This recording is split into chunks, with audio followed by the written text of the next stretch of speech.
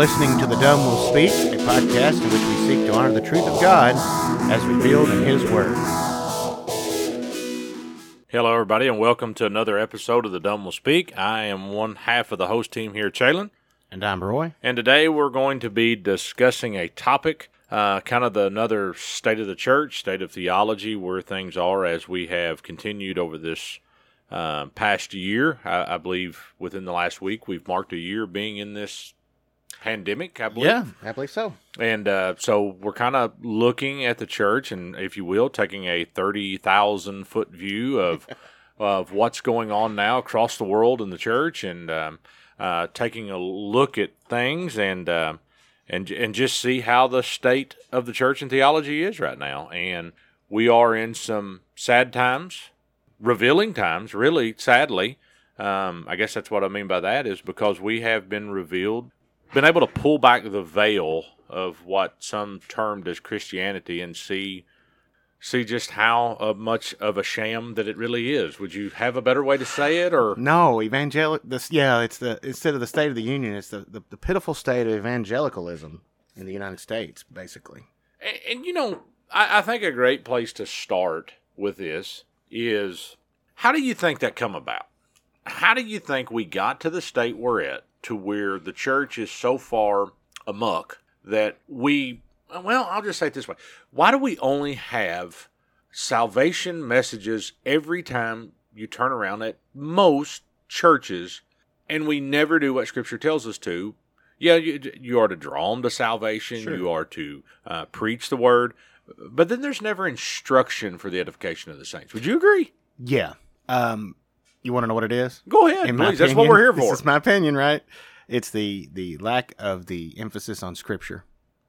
I would Scripture agree. Is not the focus. Politics are the focus. Denominationalism is the focus. Personal pet peeves of the pastor might be the focus. Getting the tithes and offerings in. Getting people to attend Sunday school or join a small group. Getting people to be a part of a program or something that your denomination pushes or that you personally like above all the other things that the denomination pushes. Speaking as someone who's been affiliated with Southern Baptist churches for since probably 93. Yeah, 93. That's been my experience. That's what's wrong. Now, we lack the central focus of being the Scripture itself, and instead it's our own view of what is evangelism, our own view of what is the message. But what about the whole counsel of God? The idea of seeing the Bible as a whole. It's 66 units, 66 individual books or letters, and yet it's a whole. It's one message of God reviewing His revelation through time, in time, of the gospel, the good news of Christ. You know, you said something there, and it's a word that you and I talk about often. It's the programs. Mm-hmm. And you know, let's be clear, we don't mind the Monday programs. Or Tuesday of this week, when you brought that up, that you wanted to do a subject like this, I think that's what you said. And you said, I don't know how to word this, but dealing with programs versus the gospel is basically kind of what you said. I'm paraphrasing. You know, and that's a very good paraphrase, because what happens is, okay, unless you've lived under a rock, you know what we're talking about the pandemic. We have been in a year to where churches... Even if you've lived under a rock, how could you not know? Well, you know, but, you know. So, we've been in a time to where we first got told that this was going to kill millions. Yeah. And, look, I'm going to speak for Chalon. I'm not going to speak for Roy here. Roy can give his own. But, you know, my thing is, this is a real virus. People have passed away from it. People have been sick from it. Certainly. Do I think we overreacted as far as just shutting the world down? Yeah, I do. Yeah, I do that. I said, you know, and frankly, some of the people we listen to as far as theology goes, this was Charles Darwin's dream, you know.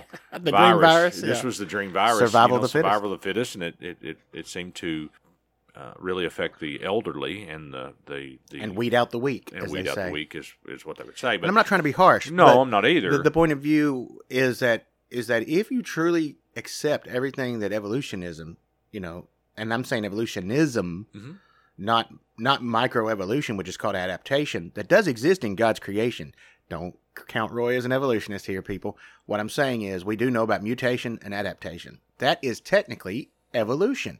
But it's not evolutionism, which is a grander scheme. That's a philosophy, and in my opinion, a humanist religion, which is to say that everything, including creation itself, is by happenstance. It's by chance. There's no divine creation. There was no creator, and there's no plan. There's no design. And because of that, everything is just adaptation all the way down from the micro level to the macro level. Mm-hmm. So there's no macro evolution, but there is micro evolution. And we don't. And when you live by evolutionary standards, what difference does this make if a few people get culled from the pack? Yeah, and that's the standard that has kind of been set by society of the past. Because once you reject the creator and his design, where does your moral standard come from anyway? Why is it the new morality to wear a mask? And I'm not one of those completely anti-maskers. I think they're inconvenient. I don't like them. I can't breathe well in them. But I wear one when I go to stores and things because the store owner wants me to. Okay? And, I agree with you. I do the same thing. Me and you've had many conversations about that. It's like, you know what? The store owner asked me to. Even if there's not a pandemic, I'm gonna wear the mask. Sound effects provided by Mr. Coffee. And so that's what we've been in this for a year, and we have discussed many times throughout this year that churches had the opportunity. I've said this frankly. I had the opportunity to extend the gospel, to be able to get the gospel out, because a lot of people were put online that really learned how to do online in a matter of days and hours to be able to get the message out. Those first 3 to 4 months of COVID were crucial to how we were going to see what the real reaction of the church was going to be. And I think for the majority of churches... I think we're moderate on that. I don't think we're ultra-conservative or liberal on that. I think you and I would be considered moderate. And I really didn't mind if Todd Friel said this, and I agree with Todd Friel. I never mind if your church said you were going to shut down and be online only. Yeah. Great. Okay, that's fine. If your church said we're going to go full, I'm okay with that. I'm okay with that. Just be consistent in your argument was the whole reasoning for it. And, especially once we got past first, the couple 6-12 weeks, really once we begin to see the virus taking shape and beginning to see what it was truly. I do think those first couple of months, it was crucial that we all didn't just run around and do whatever we wanted to do and shake hands and things like that. I do think that. I think it would have been worse. I think an initial crackdown was fine. I'm not a handshaker. But I'm not anyway, or a hugger. But, I try to hug you, but you pull away. You won't show the brotherly love. There's no holy kiss between us. It's sad. But anyway, I think the Reverend Paul would be upset with you. That's what I'm saying. Go, man. So elbow bumps are fine, right? And I am not a germaphobe. That's the thing. Well, but seriously, those first 2 or 3 months, we didn't know what we were dealing with, and I think for precaution's sake, because of what had happened for one thing, in Italy, was a lesson to us in the West to say, okay, hold up, there's something going on here. Sadly, Italy did do an initial lockdown for 2 or 3 months. It happened, but the thing is, they went back. They're semi-normal now. And people are wearing the little flimsy masks. They actually are going back on lockdown, I think. But are they going to? Okay. That's been I'm not up to date then, I guess. But I know during the summer months of last year and through the fall and early winter this year, Italy was seen as an example of, they did it right. They did it harsh early on, and they killed it, and it's not as bad there as it is in other places now. Well, but I think they're going under lockdown this time as precautionary measures again, too, I think is what they're doing. What's the point now? Winter's about over. Well, I think they're thinking of the flu and virus season is just about over. Now is a silly time to be locking down. We're getting to warm up. We're hoping we're on the tail end of this to herd immunity, but I'm not a specialist, nor do I play one on TV. No. So, but so in this, we saw churches run to programs, is what you said. Yeah. And well, my point about the programs is it's been. You asked me what's happened to the church over time. I think a slow build over time was that. We just ran to, this is what we're going to try something new to bring the kids in, folks. To keep the kids in, folks. And I don't think we've thought through this well enough biblically to say, yeah, but what is church? Is church just let's have a party and do bouncy houses? And I'm being facetious here. No, but you see it. But I'm saying, is our focus do anything possible to get people to come in? I'm sorry, but I think sometimes to compel them to come, you know what I'm talking about? Compel them to come in, go out into the highways and the byways and bring them in. Try to rescue in Jude, try to rescue some, even by snatching them away from the flames of hell. We've taken that to the extreme and said anything goes in evangelism. And the truth is, anything does not go in Christ's church because he's the head, not us. This is the sad state. We've been battling this for a while, and the programs have run. And we've talked about Sunday school before. You know, you and I mentioned it, and I don't have a problem with Sunday school. It could be a great tool.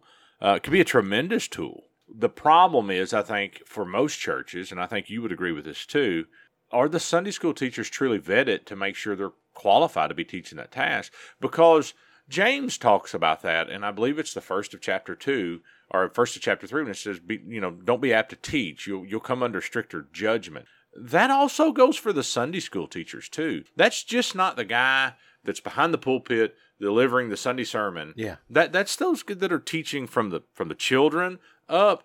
And look, this is another thing to talk about too. We're talking about that. Opinions differ on whether the children should be all together as a family union. And if that's what you want, I don't have a problem with it. If the children are being taught or are being separated, but they're still having a small group Bible study, if you will, so the word is still the central focus, then I don't have a problem with that either. Either way you do it, I don't have a problem with in either one. I still think the main teachers of a family unit are the parents to the kids. Certainly. That shouldn't be the main place they're getting taught is Absolutely. In that youth group. That should just be a support that is helping build on the foundation that the parents are working through. Look, God's plan for family hasn't changed since the Old Testament. It's still the same. And he told the Jewish fathers that you are the ones to raise your children, to train them in the ways of the Lord, to train them under the covenant so that you'll raise up men to God, right? Mm-hmm. Okay, that hasn't changed really. No. We are under the new covenant. We are the church, okay? We're the ecclesia. We're the body of Christ. But that doesn't mean we're not still following God's law. And God's law demands that fathers be the head of the home and that they be spiritual leaders and that they be a schoolmaster to their children. And that's right, And this is not about homeschooling versus public education. We're talking about the spiritual education of your children. We're talking about pure Scripture, teaching them the Word of God and what the truths that are revealed in that Word of God. That's what we're talking about. Teaching them and instructing them in the commandments of God. Absolutely. And that, I think a lot of parents that we see today, not that we see, but I'm talking, once again, we're talking about this 30,000-foot view of just as a whole. The parents think the primary teaching is done by whoever's teaching that little lesson. Yeah. And then somehow the sad part of this is somehow we have really set up the pastor as the end-all, be-all. And most churches do not take the time to study, read, and discern the word themselves. Do we dare give the people a history lesson and take them down the path of where Sunday school comes from? Yeah, sure. Go ahead. In the 1800s in England, go ahead. What was seen by many of the church was that, specifically a lot of the women, was that they were finding that, okay, children, due to child labor laws, I urge you to read Charles Dickens' Hard Times. That's a novel that will tell you what the Industrial Revolution was really like for people of all ages during that time. But children were slaves. They went to work as soon as the parents needed them to. And the mass of people living in London and in the suburbs of London and then in the outer cities and villages, York and other places, Nottingham, all these areas. I just said Nottingham. That is not what I meant. Well, I've been into Robin Hood this week for some reason, and I just said Nottingham. That was not the city. Birmingham and other places in England, Manchester, these areas, okay? The non-university cities. Well, London had university, but you know what I'm saying. Word of Roger Miller or Robin Hood and Little John skipping through the forest. Golly, whatever. Golly, what a day! Yeah, it's a great movie if you haven't seen it. Was it Robin Hood and Little John walking through the forest? Yeah, great.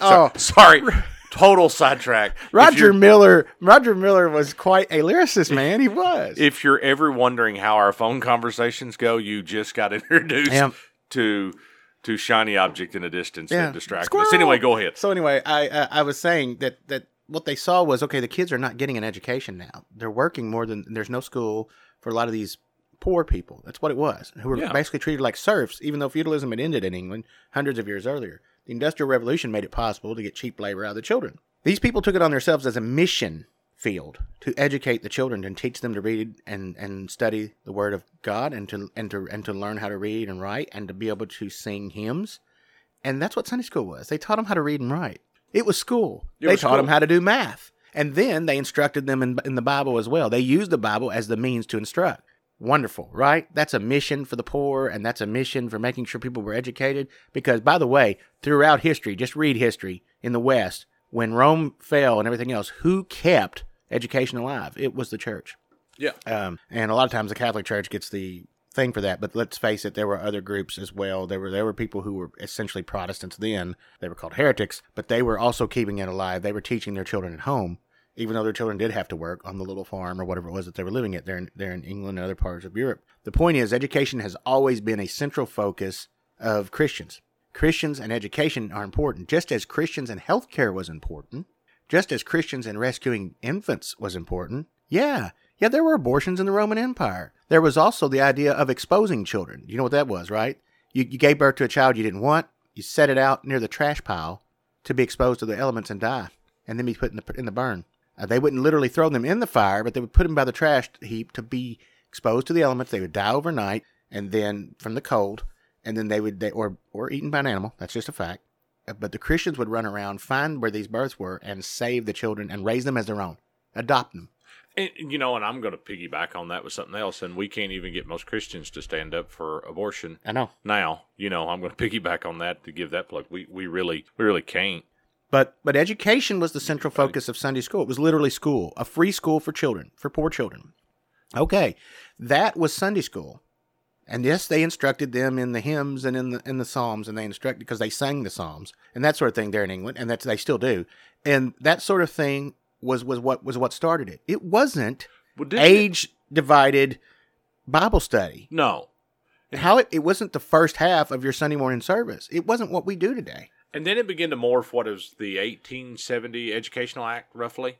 Is kind of when it began to morph and Sunday school began to take the shape, because then universal elementary education elementary education become universal at that point. So you begin to see a little bit of a different But that's the actual origins of Sunday school. And I mean, I'm not opposed to Bible study by any means. That's something I love to do. No, you taught Sunday school for years.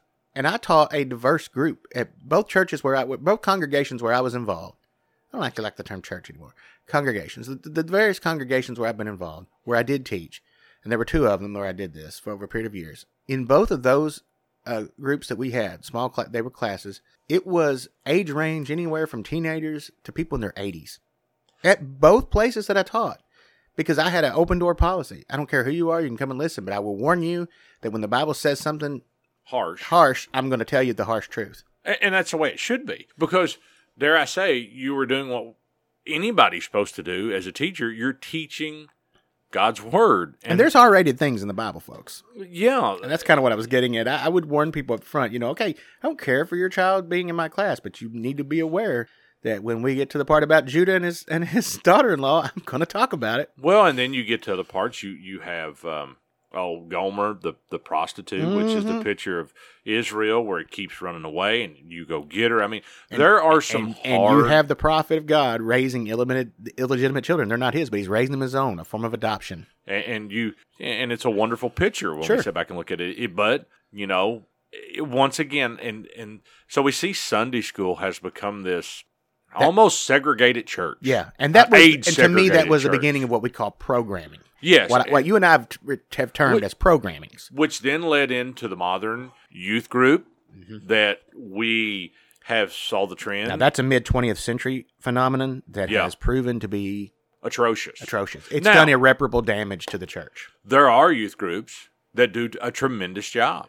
They do a really good job at teaching God's Word, sticking with the Word of God, and they teach those children as kind of a midweek Bible study. So it's a group of kids getting together to actually open the Word of God and study. But then there's the youth groups that meet for games, I guess you could say. What are some of the atrocious games we've heard? Bobbing for apples in the toilet.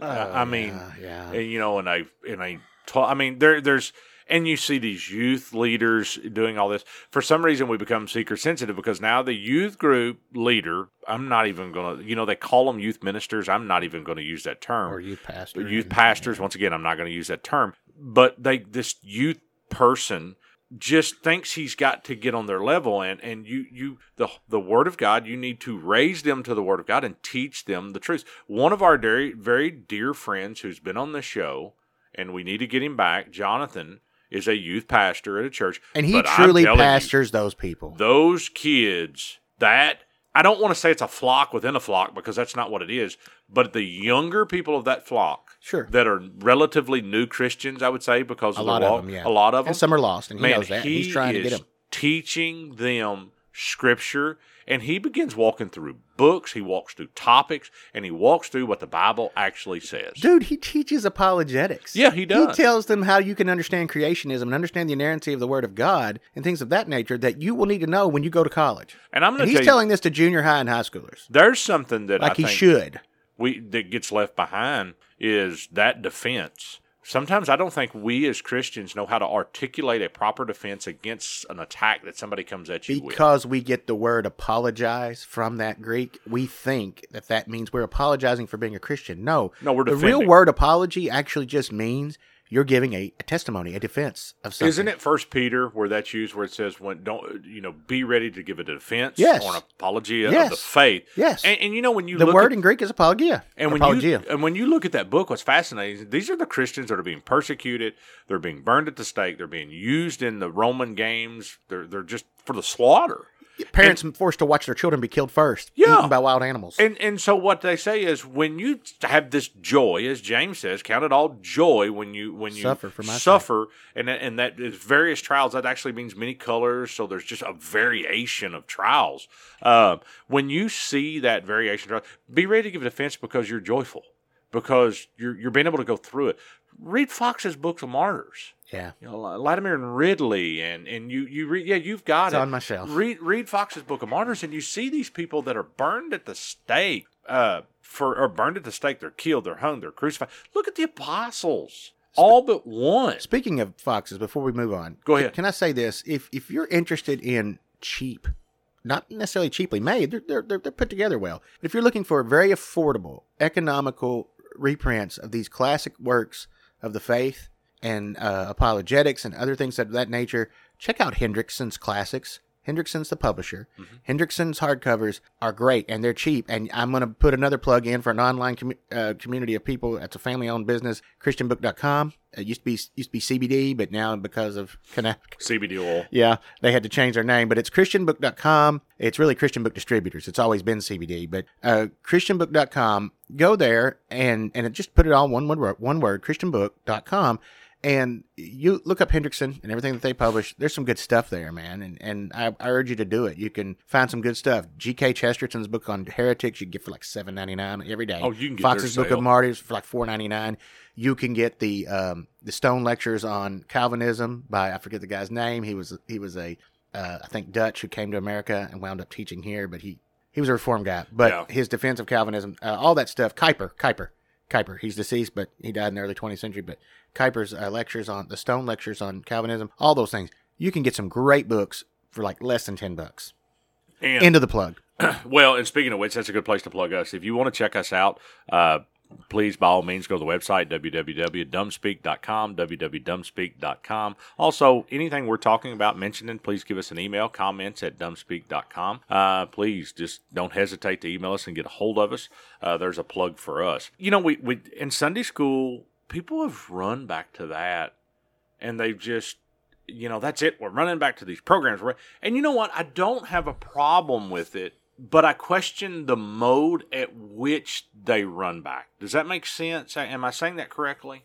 The last two, for certain, I'm not sure about the last three, but the last two people that I have sat under as pastor, both were of the mind that you build your church through your Sunday school. If you have a thriving Sunday school community, you'll have a better attended, better served church. There might be some relative logic to that. Don't get me wrong. I mean, from a purely pragmatic and practical point of view, it's true that if you've got people, quote, as they always like to say, plugged in to something, you're going to be able to get them to do things. And I'm going to vehemently disagree with that. But people should be willing to do things regardless because of their love of Christ. If their heart is not in it, getting them to join for a while is not enough. I'm sorry. And I'm going to disagree with that. Sure. Yeah, I mean, and I don't disagree with what you're saying. What I'm disagreeing with is what those people have said, because I think the central focus is the Word of God. I am too. Yeah, I know I'm also disagreeing. I wouldn't have brought it up. Yeah, and I'm not trying to be harsh to anyone that I once served under. I love them in Christ. They were good people. I'm not saying that. What I'm saying is I have a different view than that. I don't think that's how you grow the church. You know how you grow the church? by faith and commitment. And if you don't have committed people following Christ, not the man, not the program, not the local body, but following Christ, you're never going to grow the church. You're right. And that's what I've always said. The word can we needs get to be away central. from that statement anyway? What? We don't grow the church. No. Christ placed people. Read the book of Acts. Christ added to the church as many souls as were needed. When he decided to do it, when people got saved, when he called them to repentance, and they actually repented. I'm going to tell you, that is a miraculous book that you see from beginning to end, how that church is grown. And, that's another thing. Let's just go there. We said earlier, we have begun to set the pastor up as the end-all, be-all, know-all, and I really don't have an obligation to study, to be able to discern. That is not what we witnessed in the book of Acts. Right.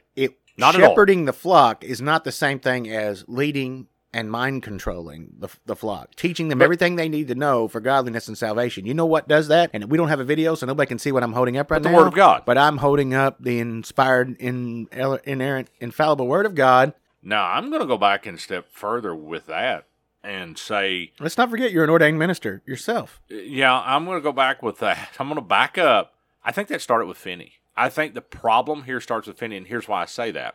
Because it become only salvation. And if we look at the Apostle Paul in Scripture, Paul is involved in the salvation. I know where you're going. But then he is involved in the sanctification by teaching them the Word of God. Discipling. Make disciples. That's actually the Great Commission. Actual Great Commission. Because we get everybody's like, we read the Great Commission, and that Great Commission said go. Go into all the world. It does, actually but says don't make stop disciples. the sentence there, man. And make disciples is the main thing. Baptizing them as I've commanded you. And you see Paul in all aspects of that. But here's where I'm going with the Finney thing. We have made the man behind the pulpit the agent in which salvation occurs. It's not. So, you're right. So, if he preaches some type of salvific message, his only job is to get people to do what? Respond. And that's the view that has become broad across all scopes of evangelical. We see it in the Word Faith movement. Yeah. We see it in the Baptist movement. Yeah. This is not defined and it's emotionalism. It's emotionalism. It's an emotional response to an eternal matter. And don't get me wrong, people's emotions can oh man, and we need to talk about wreak that. Havoc on you. We need to talk about that because emotional responses are not necessarily salvific faith. Well, in fact, they're absolutely not salvific faith. Your emotion is not what saves you. Your knowledge. Come now, God says in the Old Testament, let us reason together, correct? The Lord says this. Now, it's not an unreasonable faith. It's not. And I'll give William Lane Craig credit for using that term, a reasonable faith, even though I don't like William Lane Craig's apologies. But anyway, William Lane Craig, when he says it's a reasonable faith, it is a reasonable faith. There's nothing illogical about salvation or about Christianity, because if you know that you are lost in your sin, and you know that there is a means of escape, how foolish is it to say no to God? But God did say, the fool will say in his heart, no, there's no God. We run away from God. That's why salvation has got to be more than an emotional response. It's got to be something that hits both our head and our heart at the same time. The seat of man has to be moved to repentance. Yeah. And that's the dirty word of evangelism today, is you don't use the term repentance because that tells people they're not good and they need to and they got to change something. Well, no, they got to let God change them. And there you go. Who does the changing? Who does the calling? Now, it's John 6. Yeah. It's John 6. John 6 is all that he calls. I keep them all. I lose none. No. But who did the drawing? So if we think as a man behind the pulpit that anything that I can say or do is going to draw these people down, our job is to simply stand behind the pulpit and teach the Word of God. There are messages when salvation comes up, and I honestly think repentance and Christ, that should be, I'm not going to say everywhere, but it's going to be a lot, because... Now, when we had Tom Branson on here, did he not say that once upon a time he used to preach those kind of messages? Oh, I had it. He said I had a response in which 40-something people supposedly got saved in one night. And I remember I said, you hope they did? He goes, yeah, I hope they did. I know that's how many people made a commitment, but did they make a commitment? You know what I'm saying? Come down and fill out this card and let us know that you got saved. Mail this card into our ministry. You know what I'm thinking. I'm going to say something that it took me a while to come to. I mean, Billy Graham recognized that. He used to say, look, I know that all these people that respond 10%. don't get saved, but if 10% got saved, that's great, and I'm happy. And you know this. You and I won't do, I get calls, but I won't do revivals. I did one thing that a friend of mine called and said, will you come teach Isaiah 53 for 4 nights? Is that the one where Colin and I did the music? Yeah, and you guys did the music. And and that was good. And by the way, it was salvation in the sense that it was all about Christ on the cross and why he had to go and die. Yeah. And why it was all a part of God's preordained plan, because it says it pleased God to crush him. Yeah. You made that emphatic. And that's the thing about it, and so I had no problem going to do that. I want you to come in for four sessions and teach Isaiah 53 for 4 sessions. And that was just a little country church, and they enjoyed it. And we had a blast. We had a good time. Attendance, and everybody was. You guys did the music every yeah. night except one, I think, yeah. and we had a good time. It was a joyful time. We sat down, we opened the Word of God, we got to teach Christ in the Old Testament. We got to teach that beautiful thing to where you see the Jews looking forward and then looking back. We get to see both wrapped up in that that one passage. And I was scared of a drive-by shooting as we were loading the musical instruments into my wife's vehicle because we were in a neighborhood where I've arrested many people in the past. They knew you. Yeah. And so we have this progression, and I use that word very loosely, to this just utter message of nothing but, somehow somebody can be preaching through a passage, and somehow we end up beating the same horse of flogging that dead horse. You can't resurrect him. I'm sorry. Man, I wish we had a sound effect right now. And you begin to beat this dead. Oh, that's when we need the horse from Young Frankenstein. When Cloris Leachman says, and so we have this subject that is pounded, and I have been to churches before, and when I go, it's whatever is teaching that subject line, that message, that whatever's for that day. I just done Isaiah. I just did the book of Job, or the first chapter of the book of Job, and I just did these sort of things where you walk through this passage, and both of those really centered around the sovereignty of God and his sovereignty and God of really every aspect of our lives, from salvation to our health to our mental faculties to, and I still love the beginning of Job 38 when, after this whole book, where were you?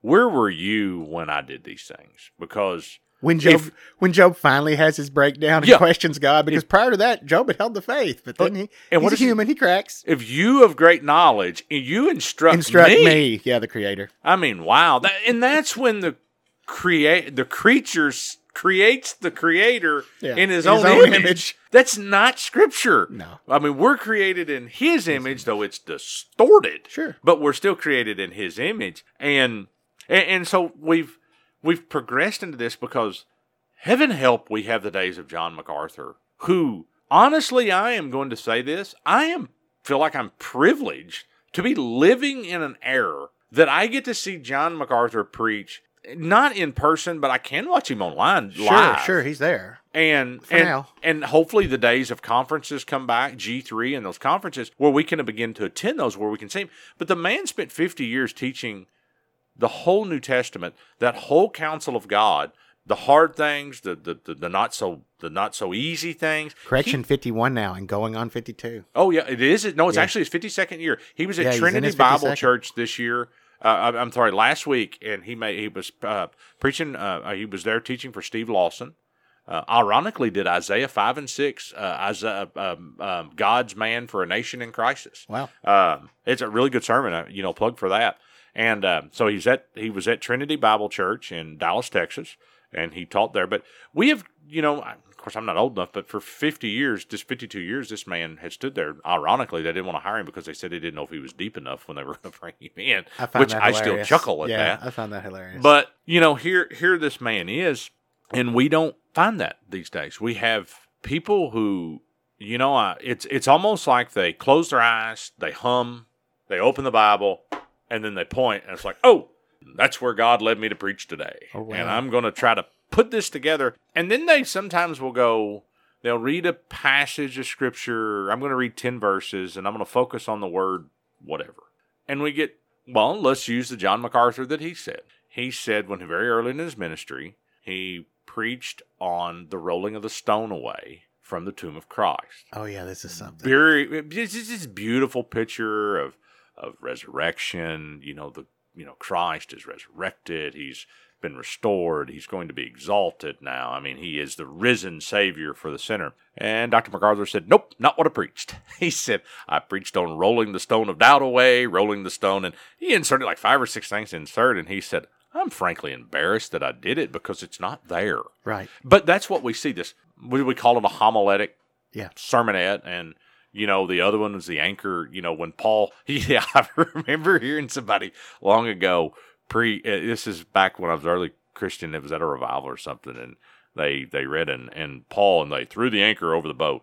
And tonight I've got 5 points: the anchor of faith, the anchor of the rock. And I remember going, didn't he just throw an anchor overside to stop the boat? Sure. And that was my thought, and I'm just perplexed this whole time, going, where do you get that? I'm not. Is there like a third dimension of this thing I can't see? And all of them were truths. We should be grounded in faith. But I'm like, I didn't know there were 7. I didn't know there was 5 or. But that goes back to not carefully handling the Word of God, correct? Yeah, Which is what we're saying has been a problem throughout church history. It is. In the second half of the 20th century, and now the nearly first quarter of the 21st, is we're seeing a move away from expository preaching. Sure. With the proper hermeneutic, that sort of thing, to a style of, I'm just going to give you a little something you can take home with you for this week. I want to give you an inspiring message. Yeah. 20 minutes. There's nothing worse than that. When someone brings in a newspaper article. Look, I was at not Episcopalian. I was at a Presbyterian church once, local, in the main town here in the county. And I was there, this is probably late 80s. I went there a few Sundays in a row. And, they had a pretty service with they lit candles at the beginning and had a children's choir that walked through the congregation in robes, lit candles, and they sang a hymn. I think the hymn was actually a psalm. The liturgy of the service was pretty and majestic, and the pastor gets up and speaks for, I swear, 15 to 20 minutes total. And all it was he had a couple of newspaper articles that he had read that week that had inspired him to go to a certain point in Scripture, which was somewhere in one of the Gospels. I think it was somewhere in John, and it was just 2 verses, and then he talked for 10 or 15 minutes on how we could do a better job in our lives during this following week. I got nothing out of it, and I was like, I called that specifically the word you just used. That was a sermonette, a lightweight, tiny thing, a mini sermon, and it was nothing. Imagine being me. You've been around me long enough. I am not short. Right. I'm just not. I just don't. And there's times there is. Dude, this was over 30 years ago when the Presbyterian Church was still known for its expository preaching. And it was that pathetic then. And there's times, typically I'm going to go 40 minutes, and on the short 40. Yeah. On the short side, You're 40. usually closer to 50. I'm usually closer to 50 to an hour, thereabouts. Yep. And so imagine somebody asking you to speak, and they preached 19, 20 minutes, because that happens more than you think. Sure. And then here you come, and if somebody asks you to, I got asked to do 2 services one time. I was going to say, you did this past week. I forgot to ask you how that went. Well, I remember going, this is going to be tight. When you want to start service 2 at what time? Yeah, how are you going to get that in? It's going to be tight. When I got done, there was people out in the auditorium, outside the auditorium. Yes, we call it an auditorium. There was people outside the auditorium going, man, is he done yet? I may just go home, I guess. Yeah, you and I don't refer to it as the sanctuary because our hearts are the sanctuary of God, but that's neither here nor there. A good friend of ours, I've got to tell this story. A good friend of ours, whom we've mentioned on the show, I was at a church, I'm speaking. They went to Subway to eat after this good friend of ours, who I was not in that our local church. I was speaking somewhere else. He goes into Subway to eat, and him and his wife, and normally they're behind him because they had to drive a little further distance, and normally they're behind them. And and he looked up and he's like, "You guys kind of running behind today, ain't you?" He said, "Yeah, we are. We had a guest speaker today. He was a little bit longer than normal. We didn't think he was ever going to get done." And they're like, "Hey, wouldn't that guy such and such says my name?" And they're like, You know him? He's like, yeah, we know him. He's on staff at our church. Like, oh, he was great. He really did a good job. He was terrific. Can I say the name? So now I'll say it. Now Tim's always like, you're preaching today? Pack a lunch. I guess I better pack a lunch. He's got half a dozen mentions on the show now. He should be so happy. But, we're associated with now where we go to church. You're not going to, it's usually a well-developed, a well-thought-out sermon. And I will say always, Pastor Tom has been here with us before. Pastor Tom, if he gets to a point that he's not going to cut it, he's not going to cut it short. But when I say cut it short, he's not going to cut the message short. But he has no problem going, okay, we'll make this a two-parter. And we just did it. Daniel chapter 4 on Nebuchadnezzar, the idea of pride, the pride of the king. He was, 3/4 through the chapter, but he was nowhere near done with the sermon itself. And he went, this is a good stopping point, yeah. And we're just going to carry it over to next week. I'm not going to rush the message out. We're going to take our time and let it flow. I loved his joke at the end. Those of you that don't come back next Sunday, I'll know you're the ones that got hit in the head about pride. Yeah, and I wasn't there. You weren't there because you had to preach. I wasn't there because I was speaking somewhere else. So, that was... And I made sure to... luckily I had told you guys beforehand I was going to be gone. Sure. Of course, nobody remembered that when I began to tell him when I was like, hey, I'm not going to be here next week. Yeah, you never told us you wasn't going to be here. But... Back to the state. So, this is what we're talking about. Goes into what we're saying. Just give me a 20-minute. Let me go home. Let me go home. Let me lick my wounds for a little while. Look, there should be a reverence for the holy word of God. I like when speakers will say, "Let's stand for the reading of the word." I do. I like the idea. Well, we stand or kneel. Stand or kneel. Either one. I'm good with that because I couldn't kneel very long because I got this bad right knee. But I believe that there has to be a reverence for the word. The word should be center. Well, what do we do when we get done reading the last song? You stay standing. Yeah. The word of God is read. Yeah. A prayer is said. Right in the message. Yeah. Well, the ending of the service is like that. There's a long period of standing in which we do reflection. And we do prayer, quiet prayer. We do singing of a hymn, and then there is a final benediction, and then we do the doxology.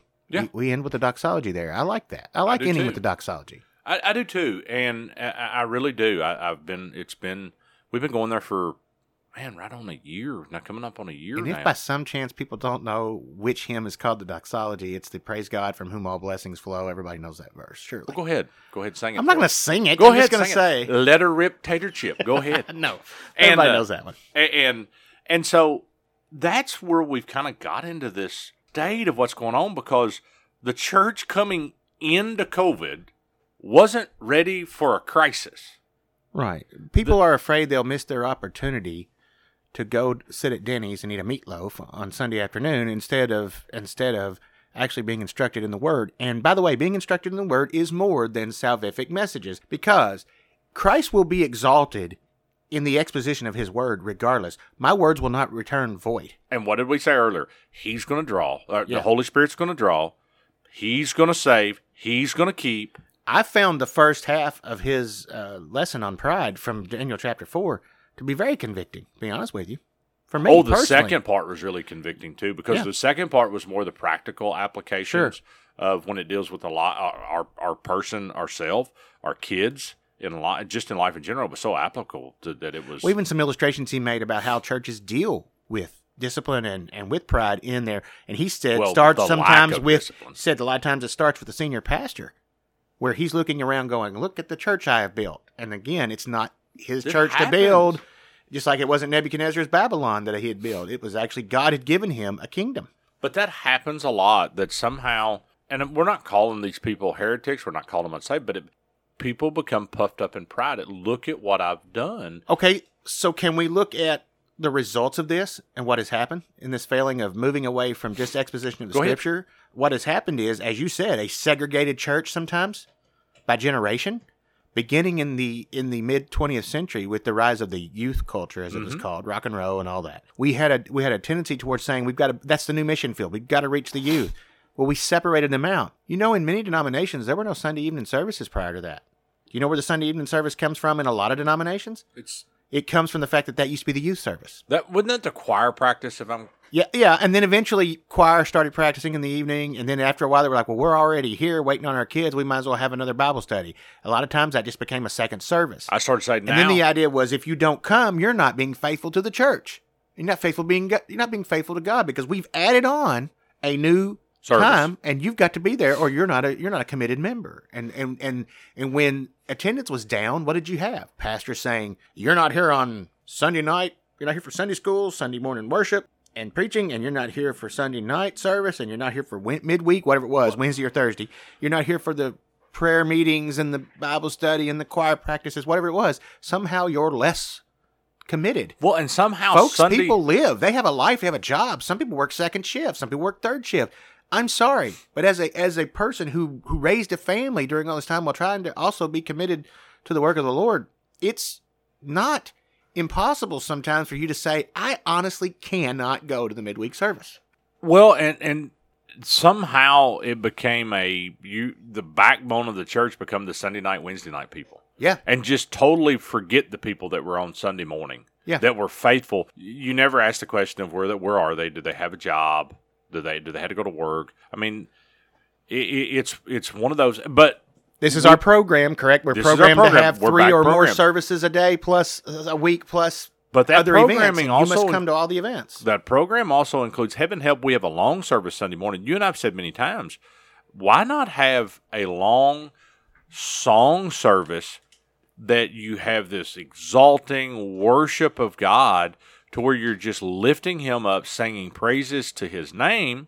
And when you're doing this, it takes time. Because right now we run in and all of a sudden we want our song service to be the same, cut and dry thing every single week, to where we come in, we have certain things that we do in certain time slots every week, and we know when to stand, we know when to sit. We're programmed to do this, we're programmed to do that. So we come in, and most of the time we'll come in and you sing a song, and then you sit down for some type of announcements or some type of weekly catch-up, if you will. And then what happens is you move right from that, you sing another song.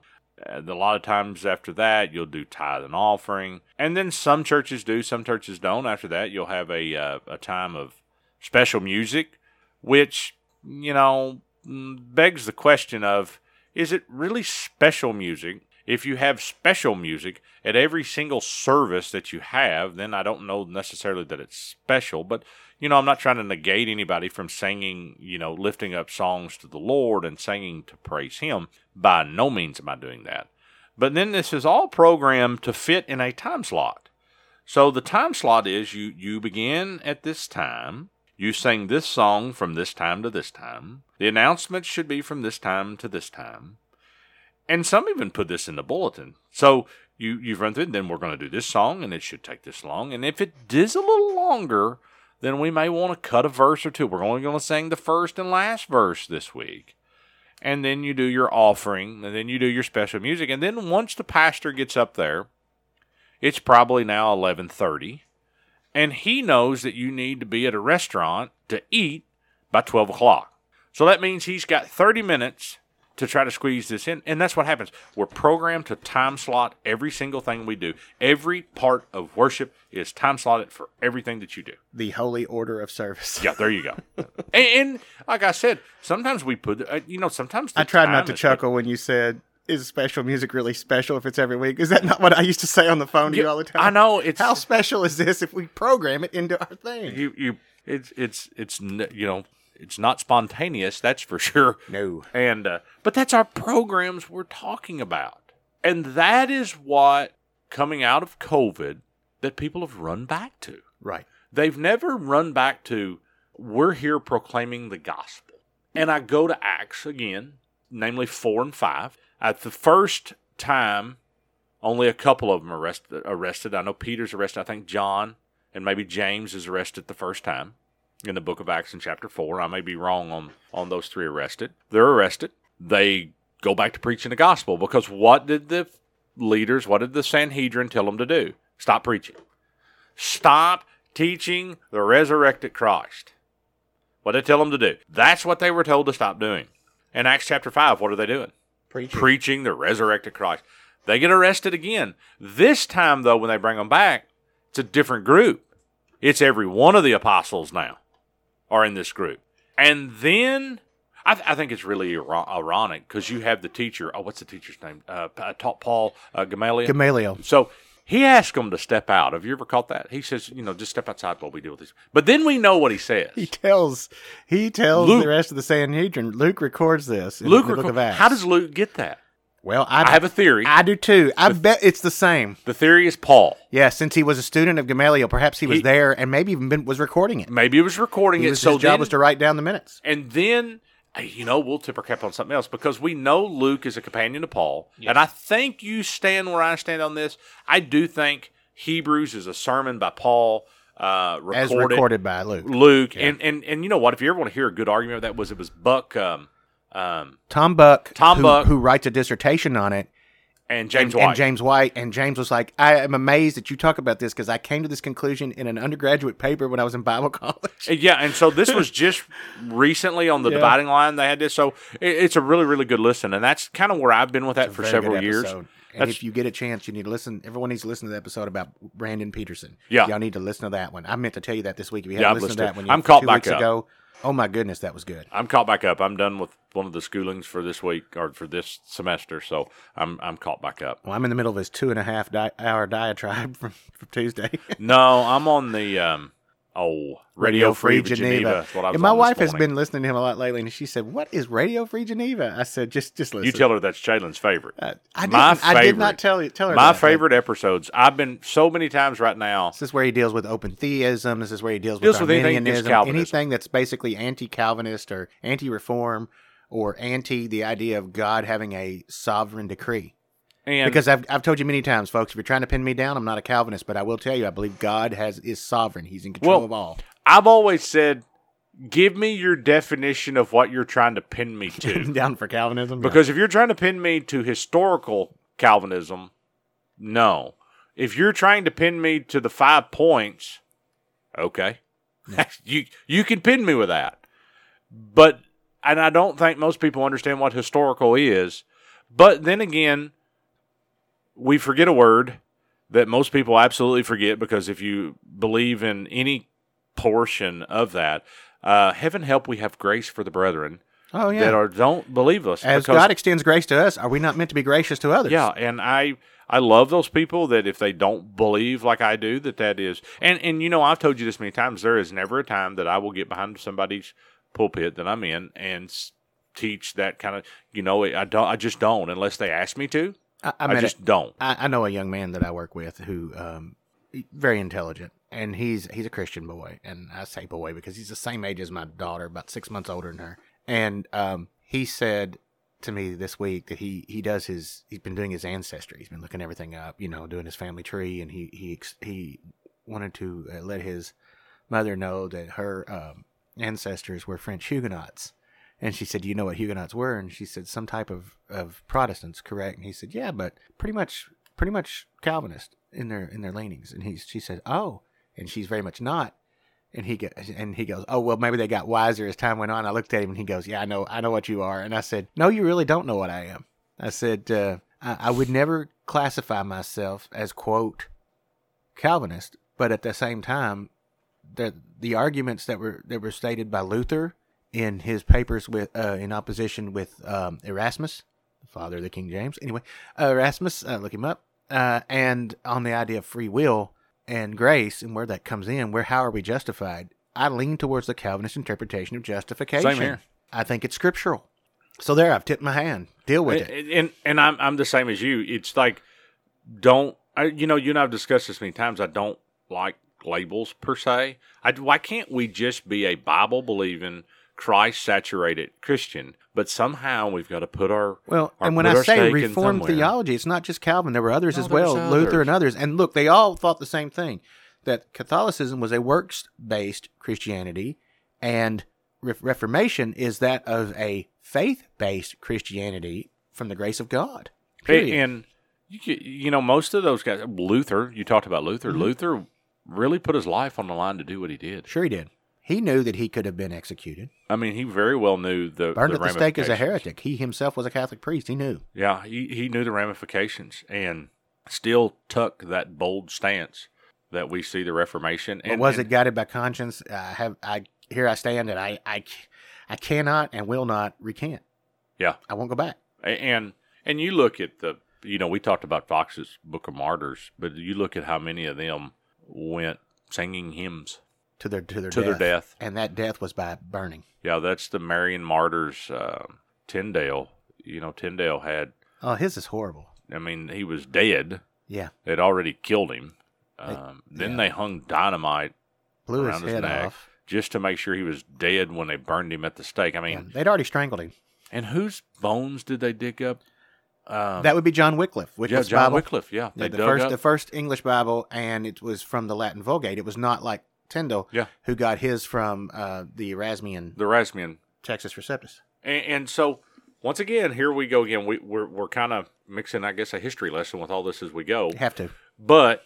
Because you can't look at where we are today without knowing where we've come from. Where we've come. And what has happened is it's been a slow, insidious infiltration of the world into the church. And here's what I mean by that. Oh, I would agree. The reason we run to programs is because we see it's almost like how to win, how to influence people and win friends. That book and all this stuff from Norman Vincent Peale about the power of positive thinking and all this other garbage from the 20th century. That got into the church, folks.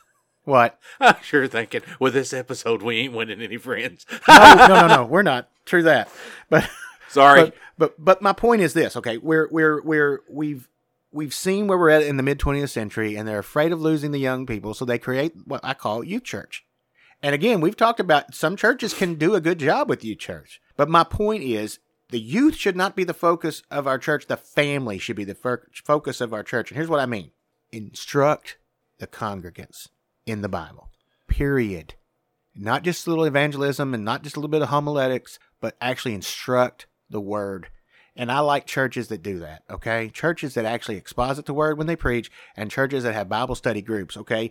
If Sunday school was nothing more than small study groups, I'd be great with that. Well, but mostly Sunday school is a program situation where you have preschool, then kindergarten, then first, second grade, third, fourth grade, fifth, sixth grade, and et cetera, et cetera. Graduate to the next class you go to the...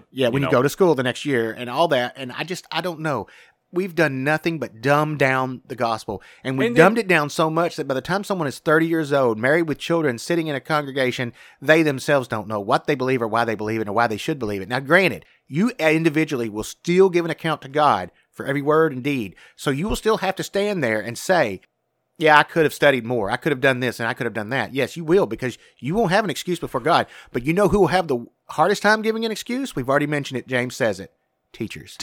So those of us that have been gifted with that, and those of us that know what to do and don't do it, oh, Lord, help us, because we're going to be judged for that. Those same kids, how many of those same kids that we just talked about, they're plugged into whatever grade they're in, in the state educational institution, and we look and that kid's underneath the pew while the pastor's preaching, watching an iPad. Yeah. Sure. It happened. Sure. And then you wonder, 20 years later, that this kid's nowhere in church. He's nowhere to be found. And he may be, by societal standards, a good person. Yeah. Good Christian. And then, he run that. Then he goes to college. Then he goes to college and gets the Christian part thrown out because he's taught about critical theory, which, by the way, this all segues to that. We've been talking about this for months, that we need to address this. Postmodernism, postmodern Christianity, and how it intersects with critical theory. All that is probably going to be our next episode, because this is a continuation of the topic we're having today, but in more detail. We're going to get a little more historical and a little more idea of what these things are. Today we're talking about what's wrong with the church, is that we're nothing but just lazy about the gospel. Next episode will be what has happened specifically, and what this insidious infiltration of the church, because that's what it is destroying the church from the inside out. And when we say postmodern, here's what we mean. Your truth is truth to you, but it may not be truth to me. It is morally relativistic. It's all related to you. And as there's Oprah would say, or Susie Orman, those people, those gurus, those public gurus, stand in your truth. No, there is one truth. And Jesus says, I am the way, I am the truth, I am the life. And I'm going to plug that. Chapter 14, 15, 16 of John's Gospel. If you're ever having anxiety or struggles, back up to 13, the back half of 13, where when, he tells them he's going to die. He tells them that he's going to go to a cross. Peter, no, we'll never let it happen. The disciples are perplexed. Thomas asked the questions, where in the world are you going? He's still looking for this earthly roadmap to where he's going. And, Jesus, where I'm going, you can't go. Absolutely. Where you can't go and where you're not going now. Here is Jesus, who we know is perplexed, that he sweats blood, that he is so tore up over what he knows is coming, and he is comforting them. Even in the garden during his prayers. That's what I'm saying. He's praying? Lord, help them. Help them. Help them. Help these little ones you've given me. Let them be one as you and I are one. And that's what I'm saying. So if you ever look for anxiety, read those chapters, man. And Todd Friel wrote a book on that, on those chapters, and I can't remember the name of the book, but if you go to his website, it's wretched.org, and you go to his website, you can search it. And he wrote a book on anxiety, and he really dealt with those 3.5 chapters or whatever, of John's Gospel. But you're right. This leads. I also recommend a MacArthur book, Anxious for Nothing. Anxious for Nothing, yeah. Mm-hmm. Another good one. Hey, Sitting on my shelf. And if you're hearing this, another book that I will recommend for you, as we talk about salvation, we've talked about salvation a lot today, and those salvific messages and the modes that were used. We talked about the Finney, bringing them down to the anxious bench, getting them to repeat after a prayer. It becomes this just mode where the man does this. Like rote memorization skills. Read up. I think it's by Matthew Mead, The Almost Christian Discovered. Oh, yeah. And it's one of the Puritan books. Scary. Read that book. You can get it on eBay. Can you still get it on Christian Book? I haven't searched. I don't know. I know you can get it on eBay. You can find some You paper can find copies on eBay. I have not seen it on Christian Book. I've not looked for it there. But, that's one I would recommend. Matthew Mead's The Almost Christian Discovered. Give that a read. And I think Puritans could scare you into being lost again better than anybody. We have one of those preachers with us in today's time. We almost lost him a couple years ago. Paul Washer. Sure. Is kind of that Puritan preacher. And, I'm reminded of a statement he said here a while back, because he was talking about all these people. You and I noticed today, we're cautious to put labels. And I remember somebody asked Paul Washer, talking about all these young Calvinists and these young guys. He goes, why can't we just be Christ-centered instead of labeling things? Yeah. And that's kind of where you and I are. Isn't that what you always said? Christ-centered and Bible-saturated. That's why cannot we just be our label? I'm Christ-centered and Bible-saturated. For some reason, we got to plant our stake in some sort of camp somewhere, and then that creates these artificial lines in the sands where I'm not going to call you a brother, you're not going to call me a brother. That is absolutely ludicrous, because if you are in Christ and you trust Him solely for your salvation, then you are a brother and sister in Christ. We may disagree in some aspects, but we are still brothers and sisters in Christ. Now, most people on the side that we do lean, because we have to put stakes down, remember, which is to the Reformed side, have less of a problem with this than these on the Arminius side.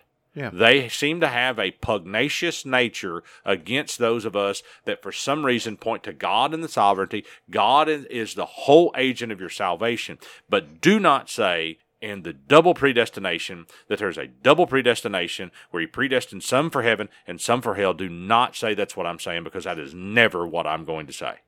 I think what I've always said is we have limited free will. Mm-hmm. We have actions that we do. They're our decisions. There's no doubt about that. In time, we operate in time as a creature living in a particular era, a span of time that God has preordained. Remember, He knows every breath we're going to take. He knows every hair on our head and has numbered them. And what did David say? Teach us, Lord, to number our days. Live each day in obedience to God, in communion with God.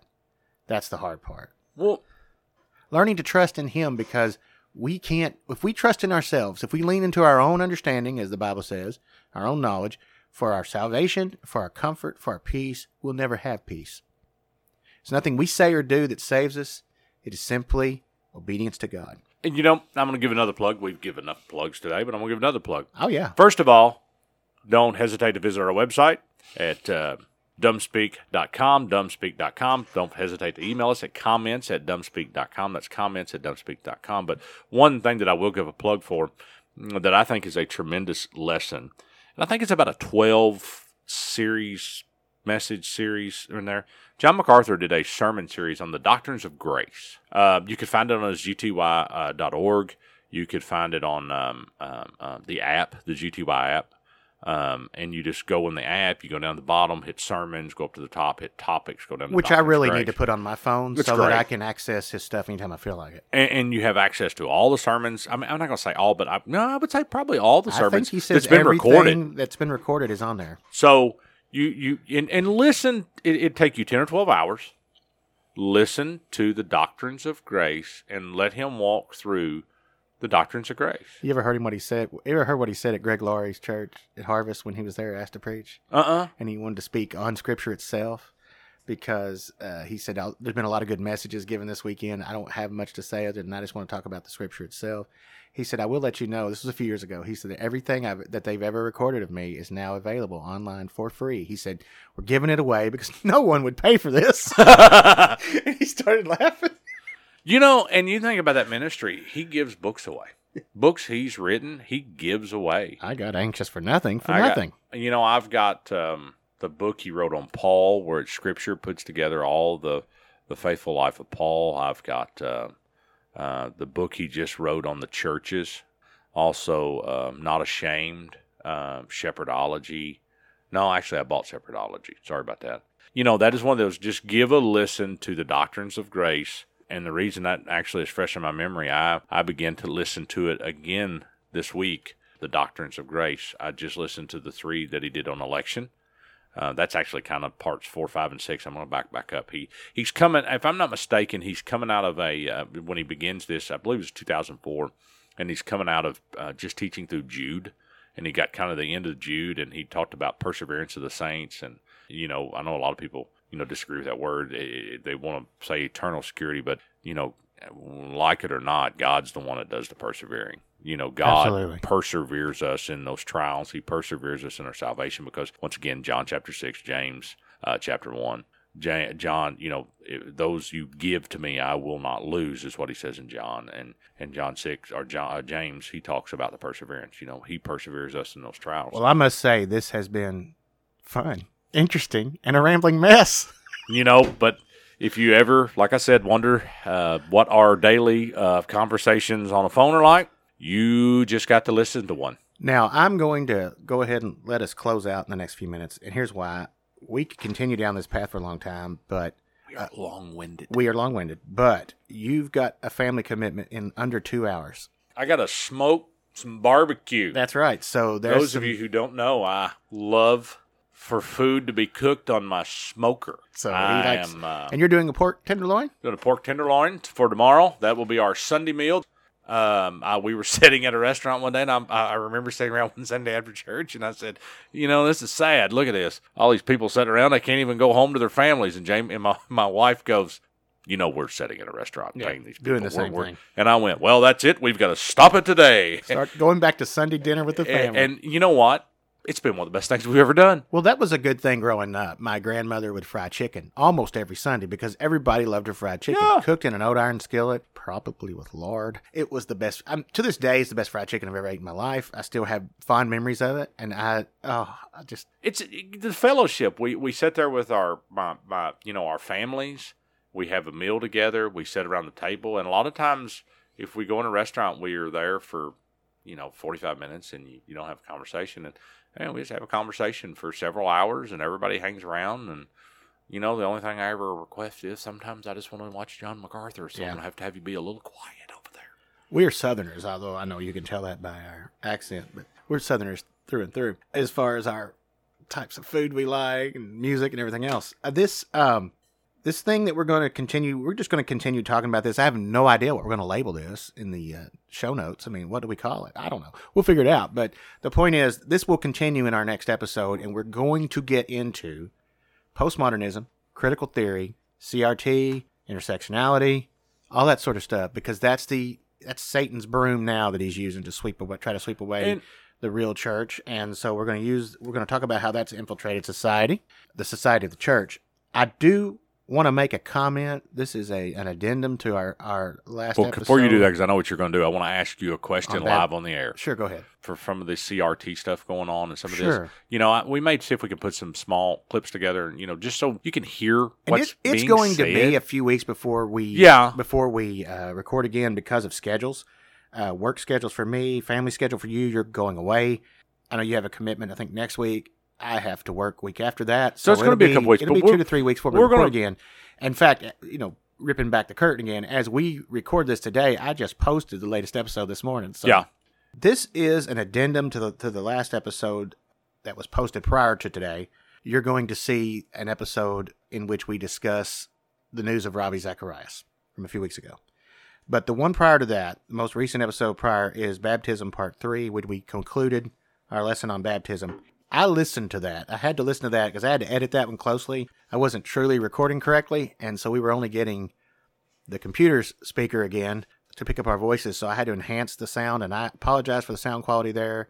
We lost the music intro and my spoken intro. In order to do it later, I just overdubbed the music and let it go at that. So it doesn't feel like a normal episode. It feels like it was a couple months ago before the beginning of this year when we got our sound corrected back in December of 2020, and I apologize for that. That's one thing. Secondly, I apologize for something else.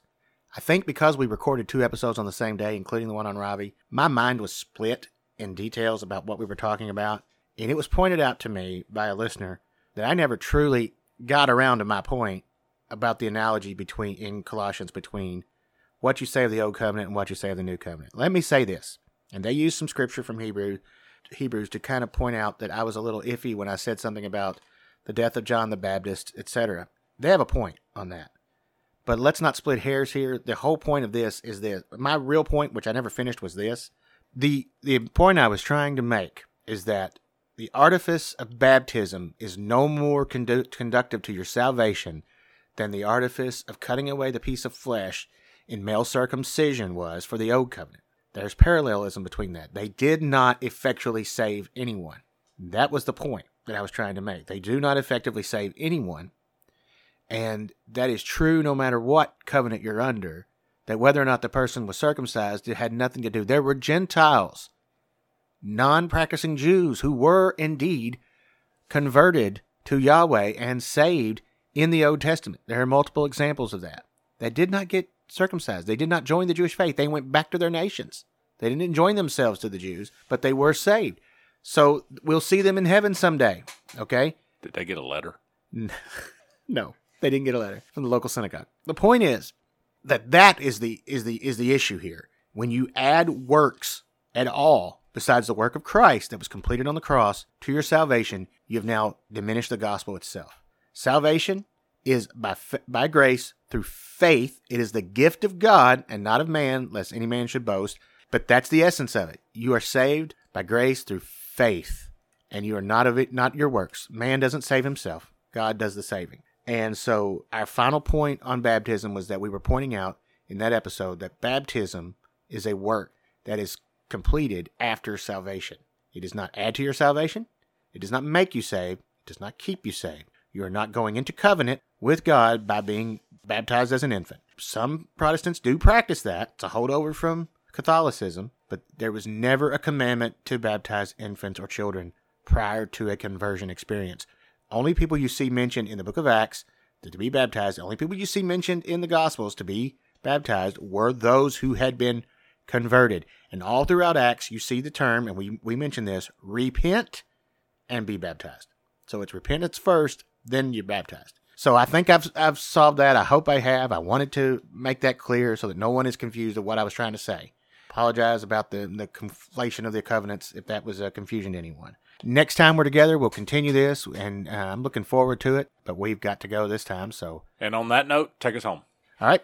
Visit us online at dumbspeak.com. Send us your emails with questions, comments, suggestions, or your wrath to comments at dumbspeak.com. And we will see you next time. God bless.